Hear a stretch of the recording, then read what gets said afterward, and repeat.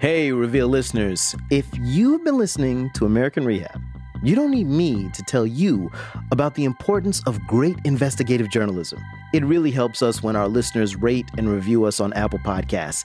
It's so easy to do, and it helps others find our show. So we've got a bonus. For the next 200 people who review us, Reveal tote bags. Like our t-shirts, they're simple and elegant, dark blue with the word facts written across the front in bold type. So here's what you got to do. Text the word review to 474747, and we'll give you instructions on how to get one while supplies last. Again, text the word review to 474747. You can text stop at any time, and standard rates apply. And when you leave the review, if you want to tell them that Al Letson is your all-time favorite host, I'm not going to be mad at that. Thank you so much for your review on Apple Podcasts. It makes a huge difference.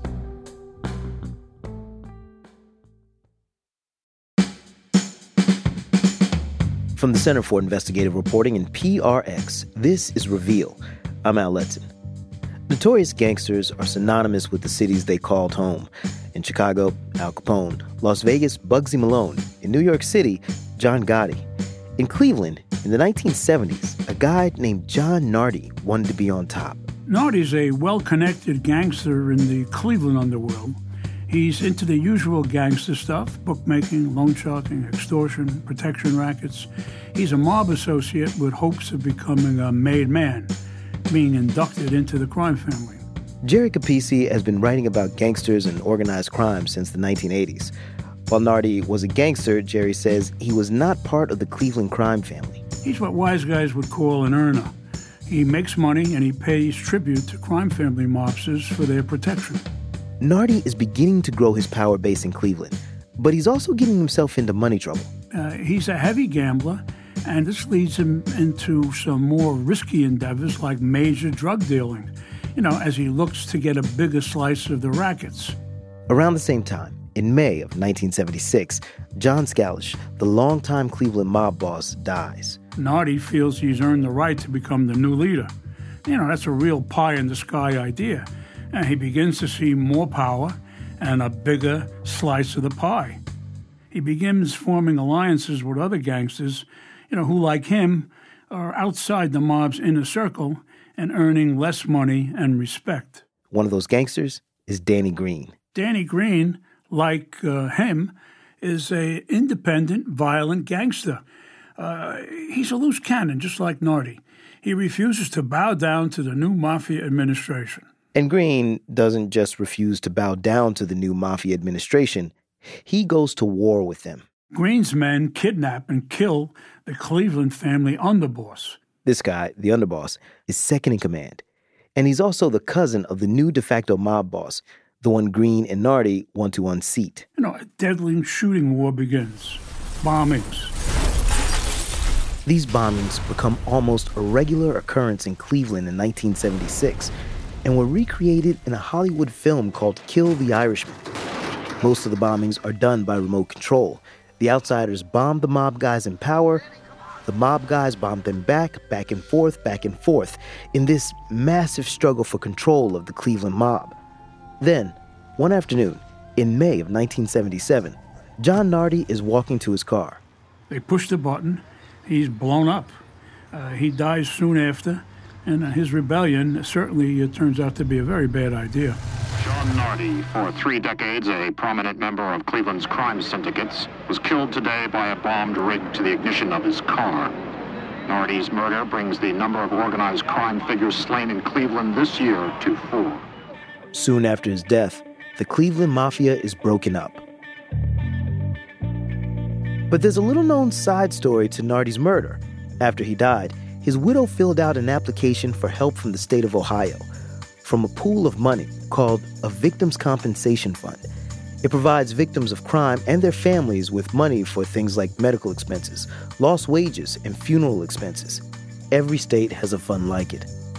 John Nardi's widow ended up collecting $50,000 from Ohio's fund, and voters there were furious. How could a known mob family end up getting all that money from the state? In 1982, state lawmakers banned people who had felony convictions from being able to use the fund. But it's not just people with convictions. Since Nardi had never been convicted, lawmakers also banned people with a preponderance of evidence that they may have committed a crime. This law has had a lot of unintended consequences, and it has to do with the concept of who's a victim and who gets to decide. That's what we're exploring on today's show. We start with our partners, the Marshall Project. Their reporter, Alicia Santo, has been investigating victim compensation funds for more than a year, and what she found is that not all victims are treated equally. She and producer Kate Osborne get started in Ohio. Okay, it's on the right. Do you see anything that looks like a funeral home? It's Wednesday in May, and the sun is shining in Cincinnati, Ohio. It's the kind of spring day where you wish you didn't have to go to work or to school, that you could just sit on your porch. But today, Kate and I are going to spend the morning at a funeral home. J.C. Battle and Sons Funeral Home. Great. An immaculate 3-story house on this quiet block. Hello. Hi there. Come right in. Are you JC? I'm Linwood. Oh, hi. I'm Hi. Alicia. J.C. Battle and Sons has been in business since 1933. Linwood and J.C. are the third generation of Battles to run the place. Linwood says this job is more of a calling. We are committed to taking care of families in the absolute worst day of their lives. That means counseling families through their grief, all the paperwork, and the cost. For customers who are struggling, the brothers offer the Battle Special. You have choice of 4 metal caskets. That's $32.95. $32.95. About half of what a funeral normally costs. That's still a lot of money for many families who are sometimes dealing with a sudden loss. Then we find out that he was a victim of crime. They say, oh, well, you might be qualified to receive some compensation back from the state. Out of the Victim Compensation Fund. Every state has a victim compensation fund, and most of the money comes from court fees, not taxes. But a lot of people don't know this money is out there. I didn't before I started working on this story. Sometimes people find out from their funeral directors. That's what happened with Carl and Darlene Givens. The couple lives just 15 minutes west of J.C. Battle and Sons in an area of Cincinnati called Price Hill. We just had an anniversary on May the 15th, and it will be 31 years. Oh, congratulations. Carl is in his 70s with a young face. He's 19 years older than Darlene. She's petite with tired eyes but deep smile lines. And her face can beam with light when she's talking about her son, Jamar, who they lost in 2016. Throughout his growing up, children were always in our home because of Jamar. And every day, he'd bring someone to the door and ask us to clothe them or feed them, which we did. Yeah, to add to that, he was loved by so many people. I used to wonder one thing that Jamar, I asked him, I said, Jamar, how could you relate to so many different people? Everybody knew Jamar. Jamar lived with his parents and brother Krishan, all in a single-family house on the corner of a busy intersection. Carl and Darlene always worried about their boys. Darlene says she had a bad feeling about certain parts of their neighborhood, streets she says are rough, and would tell Jamar to steer clear. Carl and Darlene would constantly call their sons to see what they were up to, even as the boys became young men. Then, one night in 2016, when Jamar was 23 years old, he didn't come home. Darlene called. He didn't answer. She left a voicemail. I'm probably the last person on his phone because I was called like, Jamar, where are you? I'm about to leave for work. I need you to call me as soon as you get this. And I went on about my day at work, and around 10 o'clock, my husband called, and he was crying. So I get to the house, and there's like about 800 people surrounded by my house. And he met me as I was getting out in the car, and he's saying that they're saying something happened to Jamar. The police said the Givens should come into the station. That's when they told us that they had identified our son, and he was killed, shot. He didn't suffer. I do know his body was moved from where he was shot at and just thrown in an area like he was a dog or something and left there. It was horrible. unimaginable. Sorry. And they told me that it was him, and they identified him. He had his identification in his pocket and his dental records. It was definitely him. And my head just dropped. I was just in shock. And kind of still in shock, but I'm learning to bear it. It's still very difficult.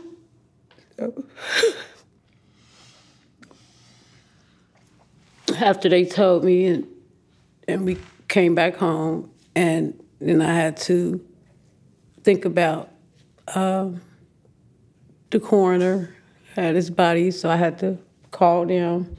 So then we decided on a funeral home. Still doing this, not even knowing how I was going to pay for all this, because I didn't have insurance.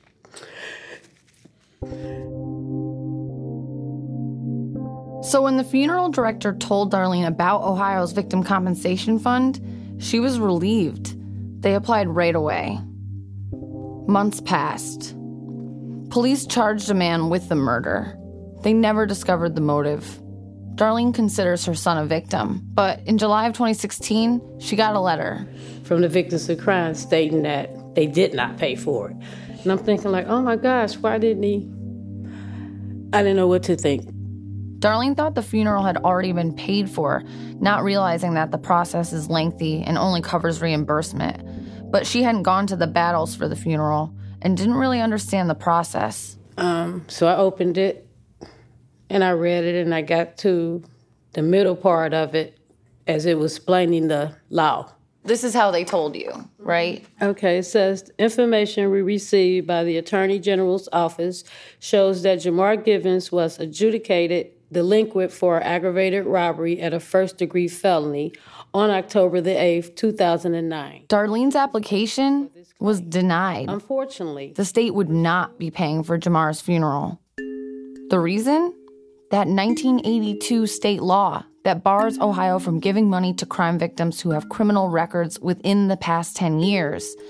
And Jamar had a record. He had been found guilty in juvenile court for his part in a robbery, a record that isn't supposed to follow you into adulthood. But in Jamar's case, it did, meaning his family wouldn't be getting any help. You know, right now we're living from paycheck to paycheck. You know, I mean, any additional anything is rough. You know, we can't meet it. Carl used to work full-time for General Motors when they still made cars in Cincinnati back in the late 80s. He picks up odd jobs now.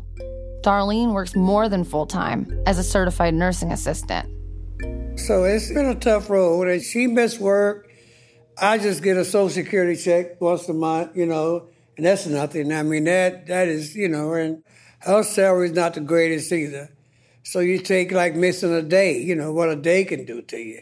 You know, that's the difference in making that bill you're supposed to pay. I always knew that in some states, having a record meant you could be denied some forms of public housing or get barred from getting some jobs or lose your right to vote. But I didn't know a criminal record could stop you from getting help if you became the victim of a crime. Ohio attorney Michael Downing has worked with clients like the Givens for decades. We figured he might be able to explain the logic behind the law. Logic has no role in it. The logic is entirely political, in my opinion, in that the legislature does not want to be perceived as giving away money to people who don't deserve it. I think the assumption is that criminals are criminals. It's a moral calculus. Michael told us that after decades in practice, he finally stopped working with crime victims, in part because he was discouraged by the tough restrictions on the Victim Compensation Fund. Some people, when they get these letters, feel that the state is telling them you don't deserve our help, and they're right. That's what the state is telling them. They're right that that's what the state is telling them.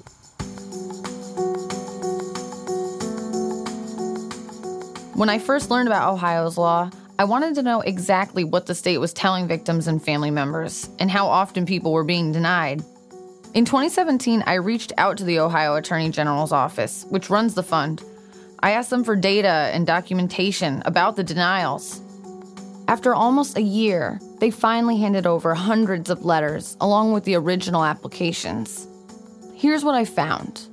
552 people were rejected in 2016 for criminal history. That's almost 1/5 of all the denials issued that year. In all of those letters was Darlene. Therefore, while the Attorney General office sympathizes with you for your loss, no reward can be granted on this claim. About a quarter of those denials are families of homicide victims. For the most part, it's mothers and fathers like the Givens, being told the state would not help them bury their child. For Darlene, Jamar's past had nothing to do with his victimization. Jamar served that time. He moved on. He was not out in the community, robbing anyone, harming anyone. He learned his lesson from that.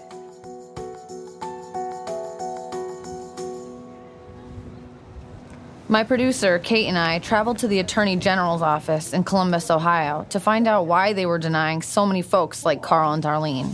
Hi. Hey. Hi. I'm Kate. Kate, it's nice to meet you. We sat down with Matt Kanai, who oversees the Victim Compensation Fund, and I got to ask him about it.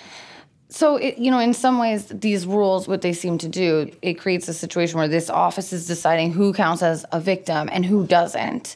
No, so we don't take the position that it minimizes their victimization in any way. It's important to remember that the compensation program isn't like a charity grant, right? It's a compensation grant. It's an act of grace by the state that says, if you had expenses, we'll pay for some of these expenses. And it doesn't apply to every victim, right? It's not saying you weren't a victim. It's saying that there are only certain types of people and certain types of victimization that we address. And so I don't think it's the same as saying you're not a victim. In your opinion, should compensation not be available to people due to previous criminal behavior that just might not at all be related to the later victimization? So, I can't really speak as to my opinion. I can really only speak to the law. And my understanding is that the purpose of the law, and please understand this law was passed like in 1980. So I was like 6 years old when this law was passed. A lot of what that comes down to is this feeling of, if you don't respect the law and you break the law, then you don't get the benefit of this other side of the law. So it's kind of like saying, if you don't come with clean hands to the compensation fund, then the fund turns you away. Matt said there would be fewer denials if people with criminal records or their families were told, don't bother applying, you'll be turned down. Ohio is one of 7 states with laws restricting people with criminal pasts from getting help. But Ohio's law is one of the most restrictive. It bans anyone with any type of felony from getting compensation, whether the crime was violent or not. Things like a drug possession or failing to pay child support. One of the things that outrages me the most about this is that people with money and power are treated differently in our justice system. They're not policed the same way. David Singleton is an attorney in Cincinnati.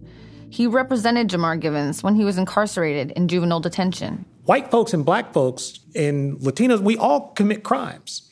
But if you are white and privileged, you're not going to be subject to the same police involvement. You're not going to be policed the same way. And that's just not fair, that we're going to deny people, when they are victims of crime, compensation. Particularly in Jamar's case, where his adjudication was juvenile. Juvenile records are supposed to be sealed to protect kids from adult consequences. And in fact, we couldn't pull Jamar's record to verify all the details about his crime. But the Victim Fund in Ohio could, and they used it to deny Darlene and Carl compensation. In Ohio, a juvenile criminal past can follow you into death.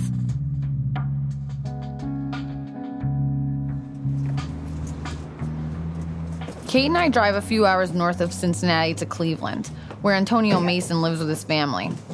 To get into his home, we walked up a narrow ramp connecting his house to the street. Okay. Yeah, this is great. You want to order anything? Antonio welcomed us in. We sat on the couch. He was in his wheelchair. Drunk driver was doing 103 miles an hour and ran into my car from the back and sent it up a pole. Wow. And what are the results of the accident? Well, he got 12 years. I got paralyzed from the chest down. So he got the better end of it. Antonio is remarkably grounded, not optimistic and sunny, but honest and clear about what it takes for him to live every day. When the accident happened, it was at the beginning of the fall semester of his sophomore year of college. He was a starting guard on the Cuyahoga Community College men's basketball team and was studying to be a gym teacher. Just going to school, trying to live, trying to make it a better way. And after, he was in rehab, relearning everything, how to put my socks on, to washing myself up, to turning in the bed, to turning side to side. It was crazy, everything. Antonio also needed financial help to make his house and car wheelchair accessible. He applied to the Victim Compensation Fund for help. Were you hopeful when you had first applied that you were going to get some help from the state? Oh, I just knew I was going to get some type of help. You know, the incident, I was paralyzed. I hadn't been in trouble as an adult, period. They always said that your juvenile record is sealed. They can't use it against you as an adult, and yet they still found a way to use something that happened when I was a juvenile. The state denied Antonio's application because he'd been in trouble when he was a kid. He had a couple of charges, one for drug possession and another for trafficking. But he says he had moved on. It pretty much was like basketball. So as long as you stayed in the gym, you stayed out of trouble. You know, that was pretty much it. You stay in the gym, you stay out of trouble. The gym is pretty far off for him now, and he faces a constant pressure. A ton of them, you know. It's always bills, always pile on and keep coming. Bills for his health care and the new handicap-adjusted car he just got. He's trying to save up for a wheelchair-accessible home, but he only gets about $750 a month for disability. Most people in his position can turn to the Ohio Victim Compensation Fund, which awards victims up to $50,000. But Antonio got nothing. It's like, all right, at that age, I'm not allowed to buy tobacco. I'm not allowed to drink liquor, or I'm not allowed to do any other things, but I'm allowed to get something that'll haunt me for the rest of my life on my record. It's so unfair. That's so unfair. The Ohio Crime Victims Fund closed out with a $15 million surplus. That's how much leftover money they had. So they have a lot of money. They're just not giving it out. I don't know what to say there. What the hell? I don't know what's... And they say that we're the criminals. Antonio was surprised that the fund had so much money left over. Millions of dollars a year. For at least the last 10 years.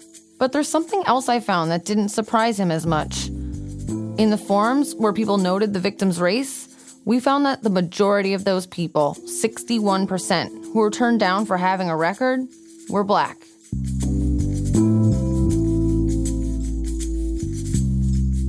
I took that information to Matt Kanai at the Ohio Attorney General's office.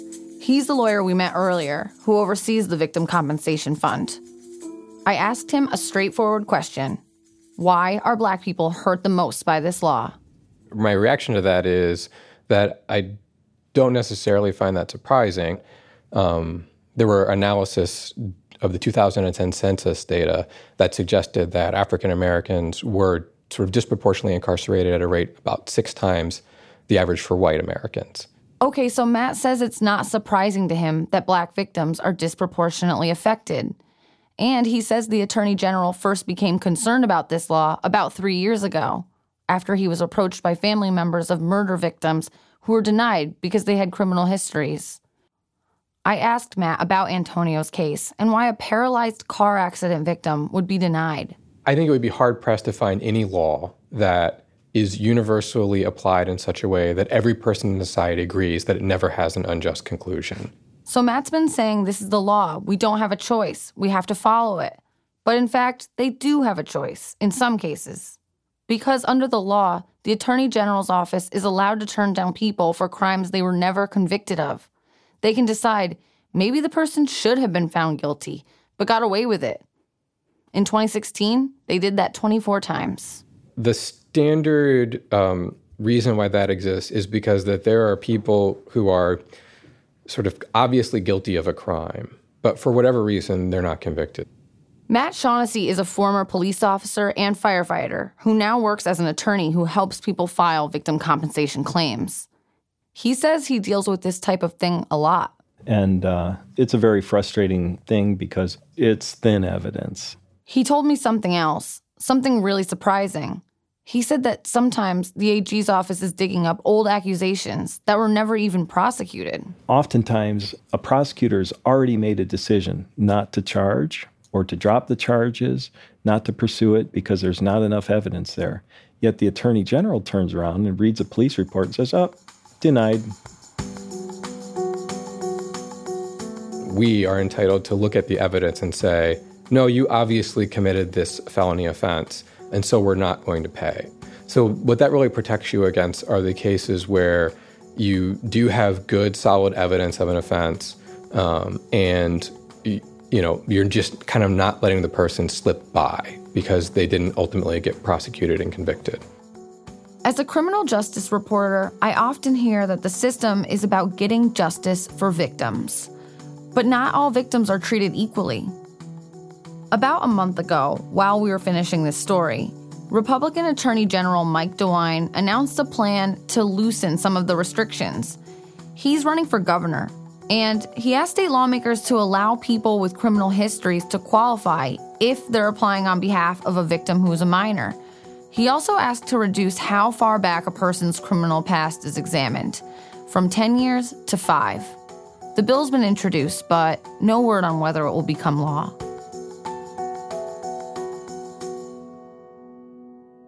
Since Jamar Given's family was disqualified, his parents, Carl and Darlene, didn't get that help and have gone into debt. They've started to get collection notices for funeral expenses. I asked Darlene what it would have meant if Ohio had helped them. Just it would have been comforting to know that the government or whoever run these things cares. But from what I got of it, I was just, he's just another victim, or the type of victim they're looking for, put it that way. Even through death, he's victimized.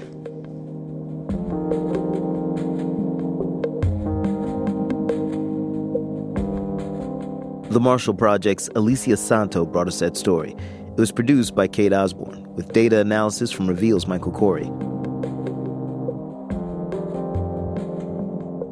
Alicia reviewed victim compensation funds across the country and found that every year, hundreds of thousands of victims apply to state funds, which paid out more than $348 million in 2016. But as Alicia mentioned, 7 states, like Ohio, have some sort of ban in place for people with a criminal past. Our next story takes us to North Carolina, where a program that's supposed to help victims of drug addiction instead uses them as free labor. There was no real structured recovery. The only recovery that we got was work your tail off. That's next on Reveal from the Center for Investigative Reporting and PRX.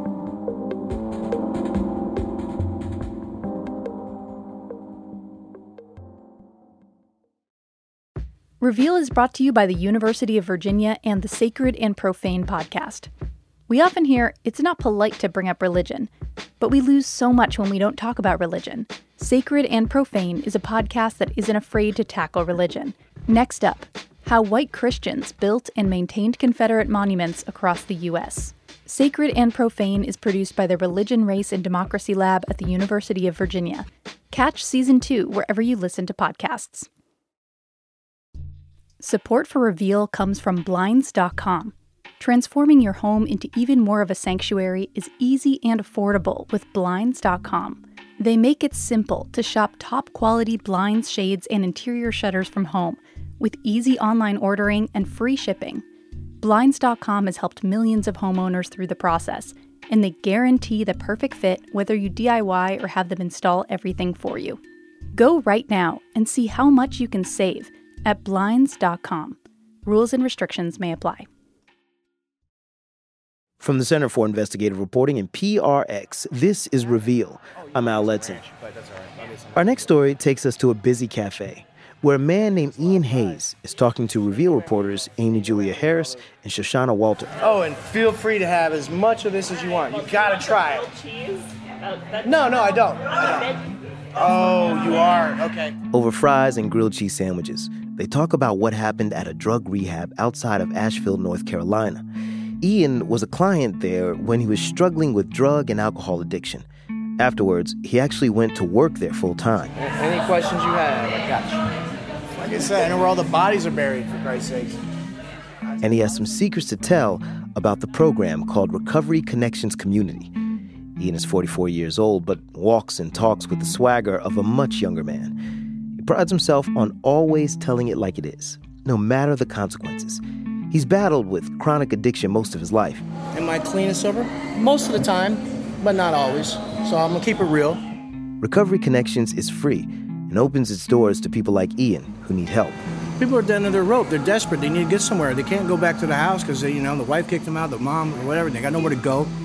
This program is for people that really don't have any options. And that's the catch.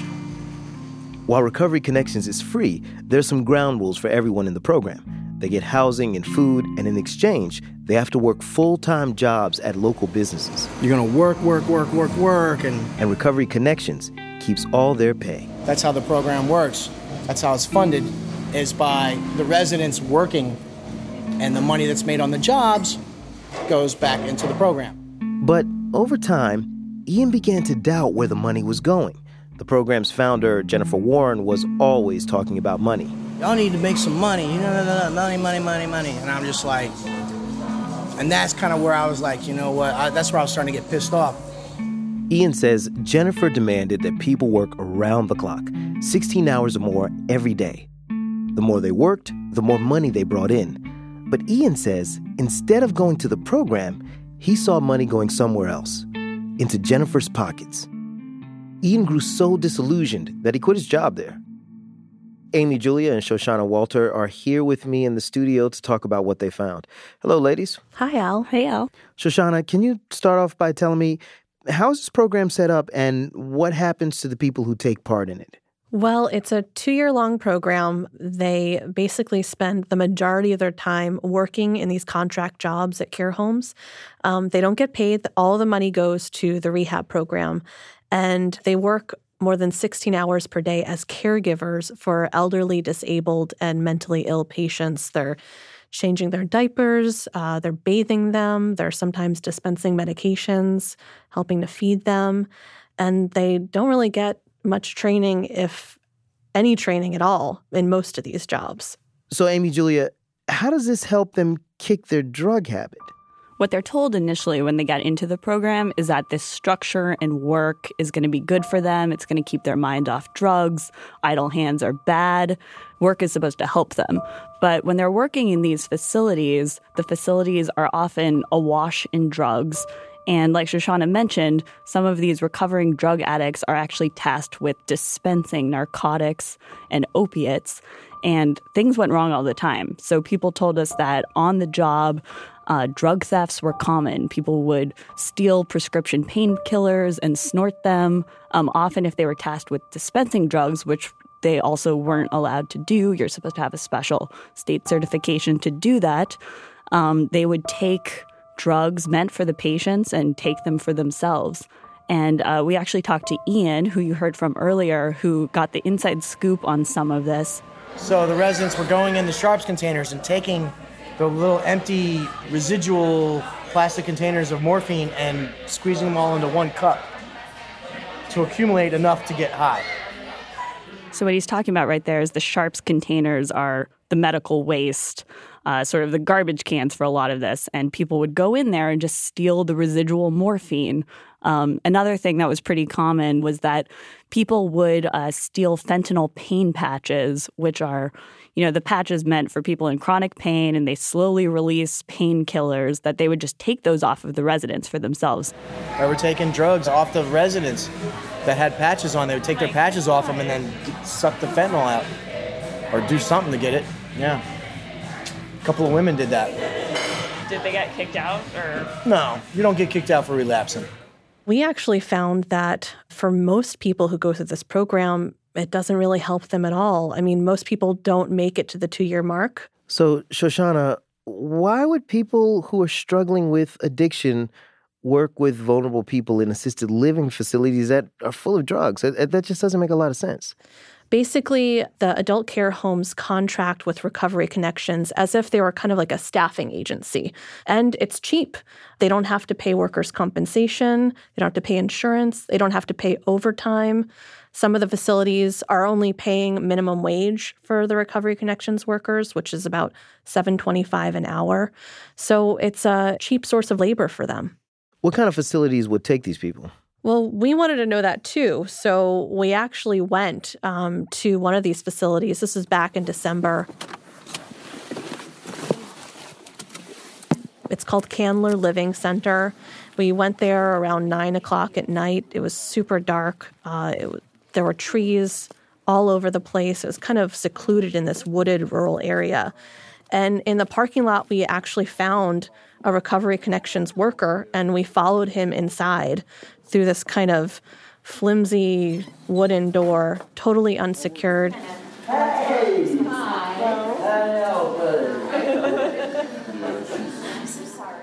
We walked down this dimly lit hallway into this kind of cafeteria area. There were people everywhere. It was totally chaotic. There was this loud radio going, people milling around, pacing back and forth. And to the right of us, there was this open office room where all the meds were being held, prescription painkillers and all sorts of medications. So opioids would be in there? Opioids would be in there, absolutely. And people were just running in and out. There were residents running in and out of there, staff members. No one really asking who we were or what we were doing there. Amy, Julia, did you guys get a chance to talk to any of the companies that own these homes? Yeah, we talked to a lot of them. And one of them, the company that owns Candler Living, had said that they contract with the recovery center because they're cheap, they're a reliable source of labor. And they said that they thought they were doing a good thing, that they were giving these people struggling with addiction a chance to gain job experience. What they said, though, was that they've never had any problems with these rehab workers whatsoever, which is kind of surprising because when we talk to a lot of the rehab workers and former employees at these facilities, they've said that this whole arrangement was a bad idea. There were drug thefts. A thing that we did not touch upon was there were a lot of allegations of sexual assault as well. There were some really serious cases, 7 cases that we had identified, where these rehab workers were accused of sexually assaulting patients at the care homes. Tell me more about that. What did you learn about the assaults and what happened?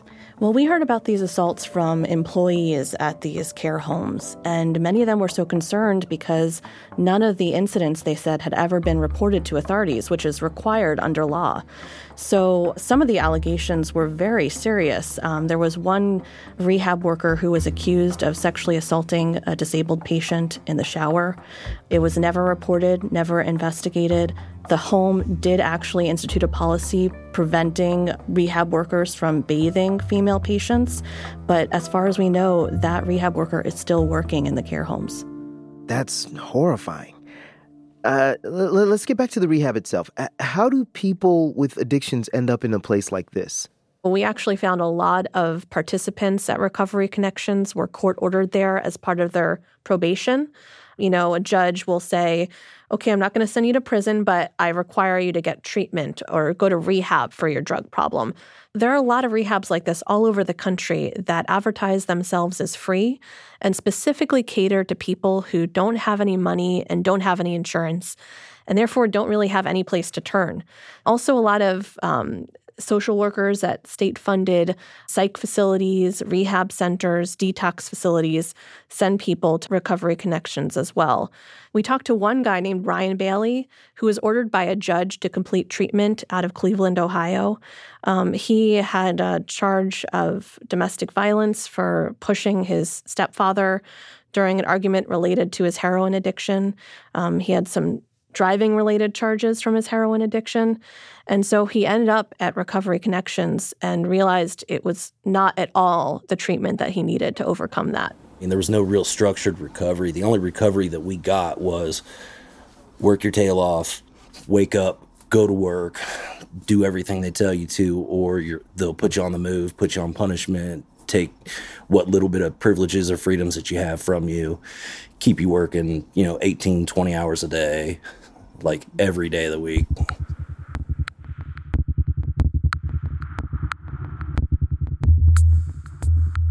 So people are working these crazy long days.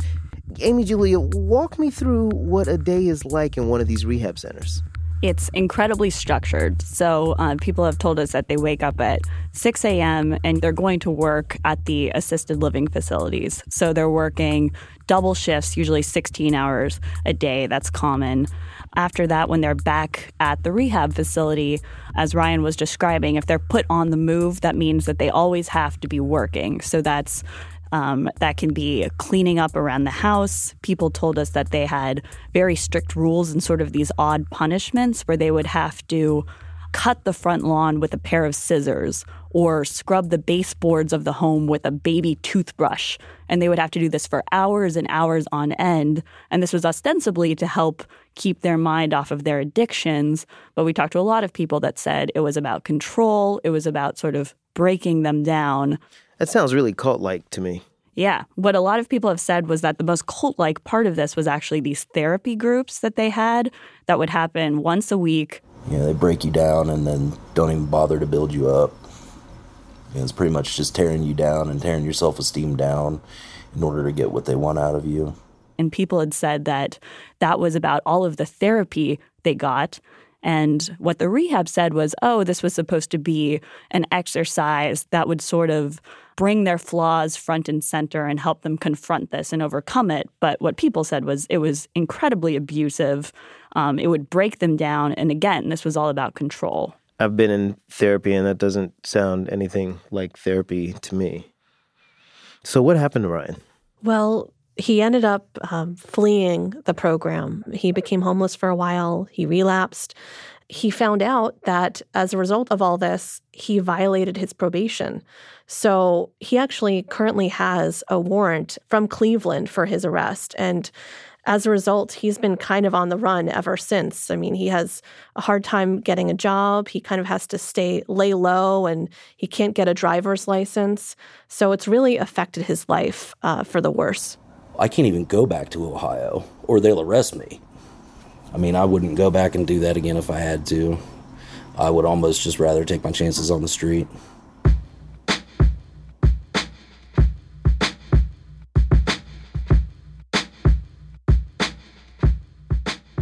It hasn't worked out for Ryan, but as we'll hear, the program worked out pretty well for the woman who's behind this whole scheme. She turned the rehab into her own personal empire, complete with a collection of exotic animals. 11 llamas, 8 donkeys, plus sheep, goats, Arctic fox. That's coming up on Reveal from the Center for Investigative Reporting and PRX.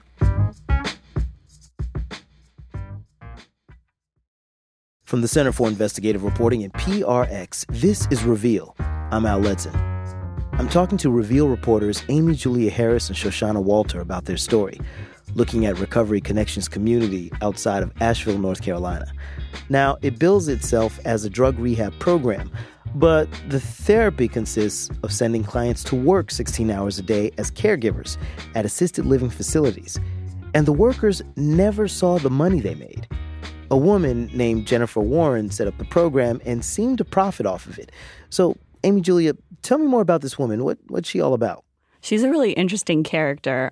So she herself struggled with addiction. She was getting her PhD in clinical psychology. That's when she got hooked on crack cocaine. She dropped out. She went to this rehab program in North Carolina that had this similar model. It was a work-based rehab. It was free, but she had to turn over all of her pay to the rehab. Basically, she was in this rehab program, met some other people, and she decided to start a rehab of her own.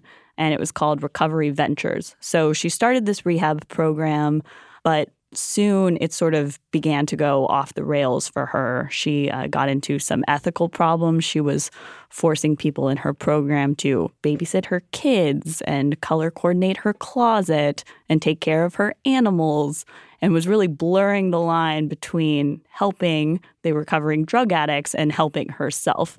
Because she was in part of this nonprofit rehab program, she would have them solicit donations, and some of them ended up going to her rather than to program participants.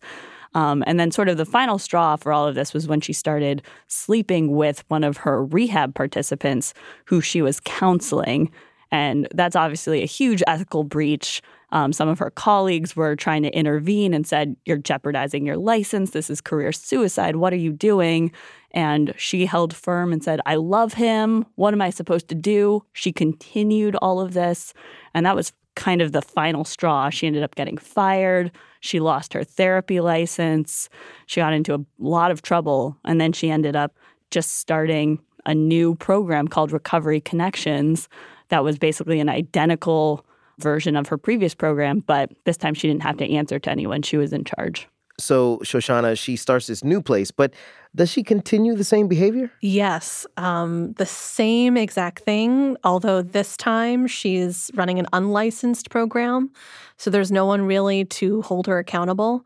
And there's another thing that we haven't told you about yet, which is her quote-unquote animal therapy program. Jennifer has like she's got a thing for collecting animals. She likes exotic animals. That's Ian Hayes again. He worked at the facility and was also a patient. He says that Jennifer Warren has an extensive exotic animal collection. They're basically like her pets. She uses the program to buy the animals and makes participants take care of them. So what type of animals are we talking about? Like how many are we talking? There were hundreds. She keeps them at her house in Black Mountain, North Carolina. People have told us that her entire bedroom was full of cages of exotic birds like toucans and parakeets and other tropical birds. And then we asked Ian this question, like, how many animals are they? And here he is going through all of them. Probably 50. There's probably like 50 different types of mammals? No, well, 50, like 3 horses plus 11 llamas plus 7 dogs plus 8 donkeys plus, sheep, goats, Arctic fox. An Arctic fox? Yeah, 2 of them. Kikajus. I don't even know what a kikaju is. Some cute but violent-looking monkey. I hate monkeys. No. Okay, 11 llamas? 11 llamas. Like, no. What we also heard that was really sad is that some participants had to bury the llamas. Some of the llamas died. So part of their duties after they're working at the assisted living facilities, they come home and they have to bury a dead llama. Ugh. It was very traumatic. So what happened with Ian? Yeah, Ian had a rough time. He ended up going to the rehab center in 2014. He stayed for 16 months. He sort of saw things breaking down. He questioned the way the money was being spent. He would get into arguments with Jennifer over the way she was spending program funds on herself. He ultimately ended up leaving on not good terms. And because he struggles with addiction his entire life, he ended up relapsing. He was in a really dark place. And after a couple of months, he actually ended up going back to the program as a participant, no longer as an administrator.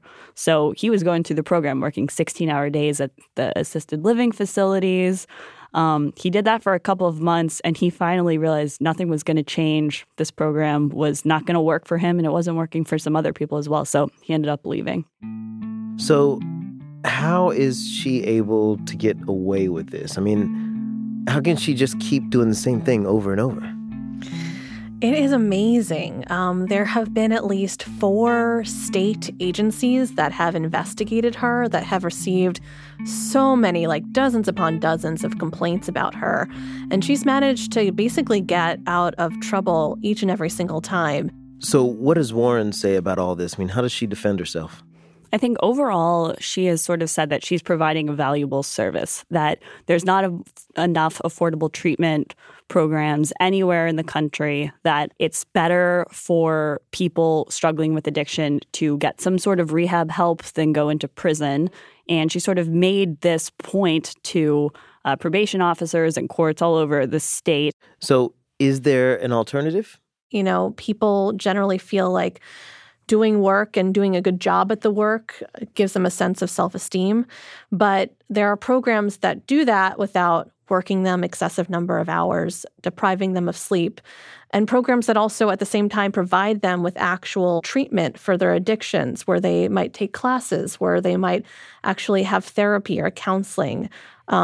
So I think there's that part of it. And also, you know, if a program is licensed, then there's some oversight and there's someone who can say, this is abusive and this must stop. Since we first came out with this story back in May, a lot has happened. Shoshana, can you bring us up to date? Well, right off the bat, Governor Roy Cooper of North Carolina called the rehab a horrific scheme that preys on people at their lowest. And he ordered a statewide crackdown that involves at least 10 criminal and regulatory investigations into the program. They're looking at elder abuse, at fraud, and other problems. So is the program still open? The program is still open while the investigation is ongoing, but people on probation are no longer allowed to go there. The state probation department pulled them out. State social workers are no longer allowed to send people there, and several of the care homes that were using the workers have canceled their contracts with the program.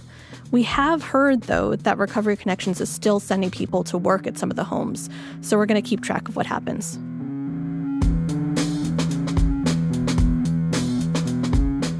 That's Reveal's Shoshana Walter along with Amy Julia Harris. Since they first started reporting on this story, they've received dozens of tips about other abusive work-based rehabs all over the country. They've created a reporting network where they're sharing these tips with local newsrooms and journalists. So far, more than 100 reporters have signed up. If you're interested in joining, go to revealnews.org/network. Andy Donahue edited our story on rehab rackets in North Carolina. Thanks to Alicia Santo, Kirsten Danis, and Tom Mayer of the Marshall Project for collaborating on our story about victim compensation funds. It was produced by Kate Osborne and edited by our executive producer, Kevin Sullivan, with help from Cheryl Duvall. And senior data editor Michael Corey did the data analysis. Our production manager is Moende Enohosa.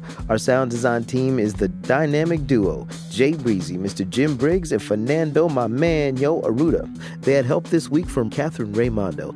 Our CEO is Krista Scharfenberg. Amy Powell's our editor-in-chief. Our theme music is by Camerado, Lightning. Support for Reveal is provided by the Reva and David Logan Foundation, the John D. and Catherine T. MacArthur Foundation, the Jonathan Logan Family Foundation, the Ford Foundation, the Heising Simons Foundation, and the Ethics and Excellence in Journalism Foundation. Reveal is a co-production of the Center for Investigative Reporting and PRX. I'm Al Letson, and remember, there is always more to the story.